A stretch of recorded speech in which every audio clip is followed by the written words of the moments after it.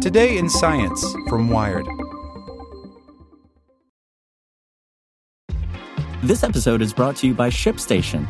You know, some things take a lot of work, like sending little robots to far-off distant planets. And just as that's challenging, so too is running a successful e-commerce business, especially when there's so much to do.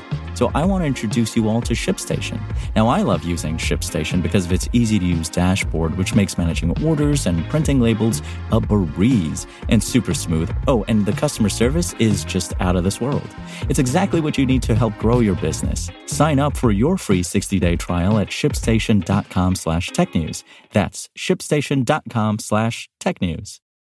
It is Ryan here, and I have a question for you. What do you do when you win? Like, are you a fist pumper, a woohooer, a hand clapper, a high fiver? I kind of like the high five, but if you want to hone in on those winning moves, check out Chumba Casino. At ChumbaCasino.com, choose from hundreds of social casino-style games for your chance to redeem serious cash prizes. There are new game releases weekly, plus free daily bonuses, so don't wait. Start having the most fun ever at ChumbaCasino.com. No purchase necessary. VGW. Void where prohibited by law. See terms and conditions. 18+. Today in Science from Wired. Scientific fraud is slippery to catch, but easier to combat. Fakery spans beautified data, photoshopped images, and paper mills. Experts and institutions are employing tools to spot deceptive research and mitigate its reach. By Grace Huckins. Like much of the internet, PubPeer is the sort of place where you might want to be anonymous. There, under randomly assigned taxonomic names like Actinopolyspora biscrensis, a bacterium, and Hoya camphorifolia, a flowering plant, sleuths meticulously document mistakes in the scientific literature.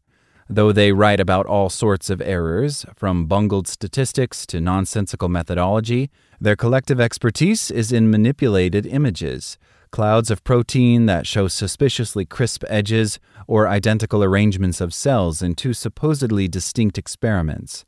Sometimes these irregularities mean nothing more than that a researcher tried to beautify a figure before submitting it to a journal, but they nevertheless raise red flags.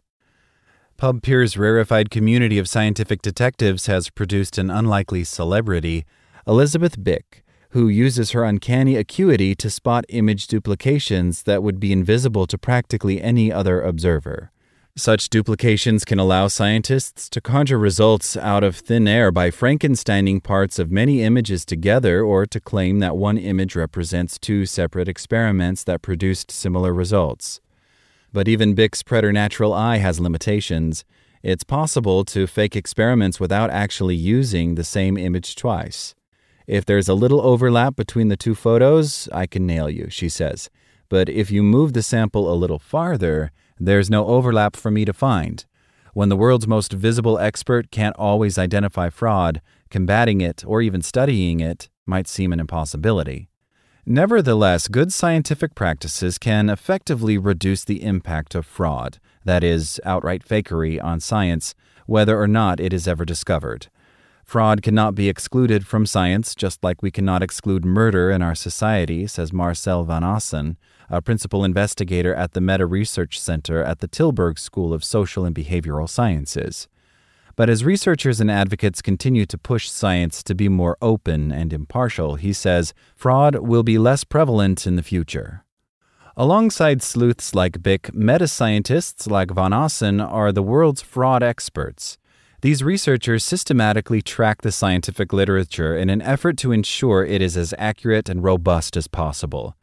Metascience has existed in its current incarnation since 2005, when John Ioannidis, a once lauded Stanford University professor who has recently fallen into disrepute for his views on the COVID-19 pandemic, such as a fierce opposition to lockdowns, published a paper with the provocative title, "Why Most Published Research Findings Are False."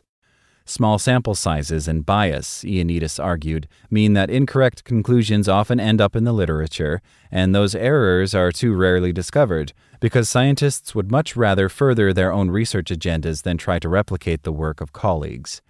Since that paper, meta-scientists have honed their techniques for studying bias, a term that covers everything from so-called questionable research practices, failing to publish negative results, or applying statistical tests over and over again until you find something interesting, for example, to outright data fabrication or falsification.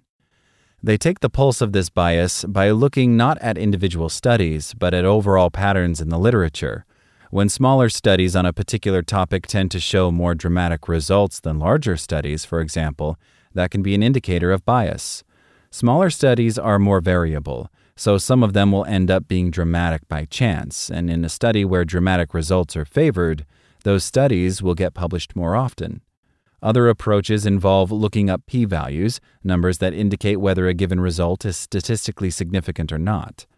If across the literature on a given research question too many p-values seem significant and too few are not, then scientists may be using questionable approaches to try to make their results seem more meaningful. But those patterns don't indicate how much of that bias is attributable to fraud rather than dishonest data analysis or innocent errors. There's a sense in which fraud is intrinsically unmeasurable, says Jennifer Byrne, a professor of molecular oncology at the University of Sydney who has worked to identify potentially fraudulent papers in cancer literature. Fraud is about intent. It's a psychological state of mind, she says. How do you infer a state of mind and intent from a published paper? To make matters more complicated, fraud means different things to different people. Common scientific practices like omitting outliers from data could, technically speaking, be considered fraud. All of this makes fraud devilishly difficult to measure, so experts often end up disagreeing about how common it actually is, and fraud researchers are an opinionated bunch. Bick speculates that 5 to 10% of scientific papers are fraudulent, whereas Danielle Fanelli, a meta-scientist at the London School of Economics, thinks the true rate could possibly be under 1%. To try to get a handle on this frequency, researchers can track retractions, cases in which journals remove a paper because it is irremediably flawed. But very few papers actually meet this fate. As of January 3rd, the blog Retraction Watch has reported only 3,276 retractions out of the millions of papers published in 2021. Around 40% of retractions are due to honest errors or to forms of scientific misconduct that fall short of fraud, like plagiarism. Because retractions are such an indirect measure of fraud, some researchers go straight to the source and poll scientists.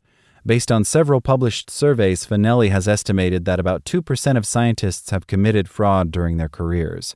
But in a more recent anonymous survey of scientists in the Netherlands, 8% of respondents admitted to committing at least some fraud in the past 3 years.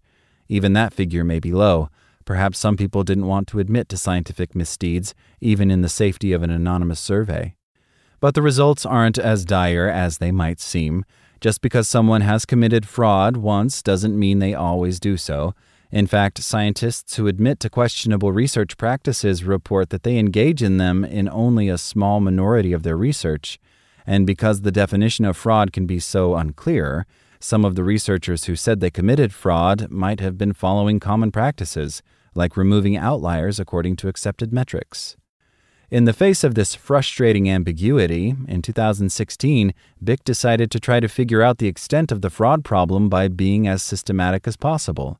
She and her colleagues combed through a corpus of more than 20,000 papers, looking for image duplications. They identified problems in about 4% of them. In more than half of those cases, they determined that fraud was likely, but those results only account for image duplication. If Bick had looked for numerical data irregularities, the number of problematic papers she caught would probably have been higher. The rate of fraud, though, is less consequential than how much of an effect it has on science, and there, experts can't agree either. Fanelli, who used to focus much of his research on fraud, but now spends most of his time on other meta-scientific questions, thinks there's not much to worry about. In one study, he found that retracted papers made only a small difference to the conclusions of meta-analyses, studies that try to ascertain the scientific consensus about a particular topic by analyzing large numbers of articles.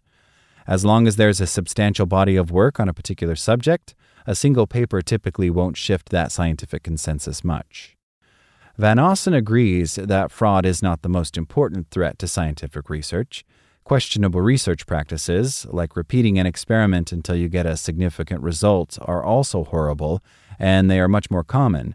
so we shouldn't focus too much on fraud, he says. In the Dutch survey, about half of researchers admitted to engaging in questionable research practices, 6 times as many as admitted to fraud. Others, though, are more worried. Byrne is particularly concerned about paper mills, organizations that generate fake papers en masse and then sell authorships to scientists looking for a career boost. In some small subdisciplines, she says fraudulent papers outnumber genuine ones. People will lose faith in the whole process if they know that there's a lot of potentially fabricated research, and they also know that no one's doing anything about it, she says. As hard as she and her pub peer compatriots try, Bick is never going to be able to rid the world of scientific fraud. But to keep science working, she doesn't necessarily need to. After all, there are countless papers that are totally honest and also totally incorrect. Sometimes researchers make errors, and sometimes what looks like a genuine pattern is just random noise. That's why replication, redoing a study as accurately as possible to see if you get the same results, is such an essential part of science. Conducting replication studies can mitigate the effects of fraud, even if that fraud is never explicitly identified. It's not foolproof or super efficient, says Adam Marcus, who, together with Ivan Oransky, founded Retraction Watch. But he continues, it's the most effective mechanism we have. There are ways to make replication an even more effective tool, Marcus says. Universities could stop rewarding scientists only for publishing lots of high-profile papers and start rewarding them for conducting replication studies. Journals could respond more quickly when evidence indicates the possibility of fraud, and requiring scientists to share their raw data or accepting papers on the basis of their methods rather than their results would make fraud more difficult and less rewarding. As those practices get more popular, Marcus says science gets more resilient. Science is supposed to be self-correcting, Marcus says, and we're watching it correct itself in real time. Like what you learned? Subscribe everywhere you listen to podcasts and get more science news at wired.com/science. With the Lucky Land Slots, you can get lucky just about anywhere. This is your captain speaking. We've got clear runway and the weather's fine, but we're just going to circle up here a while and get lucky. No, nothing like that. It's just these cash prizes add up quick. So I suggest you sit back, keep your tray table upright, and start getting lucky. Play for free at LuckyLandSlots.com. Are you feeling lucky? No purchase necessary. Void where prohibited by law. 18+ terms and conditions apply. See website for details.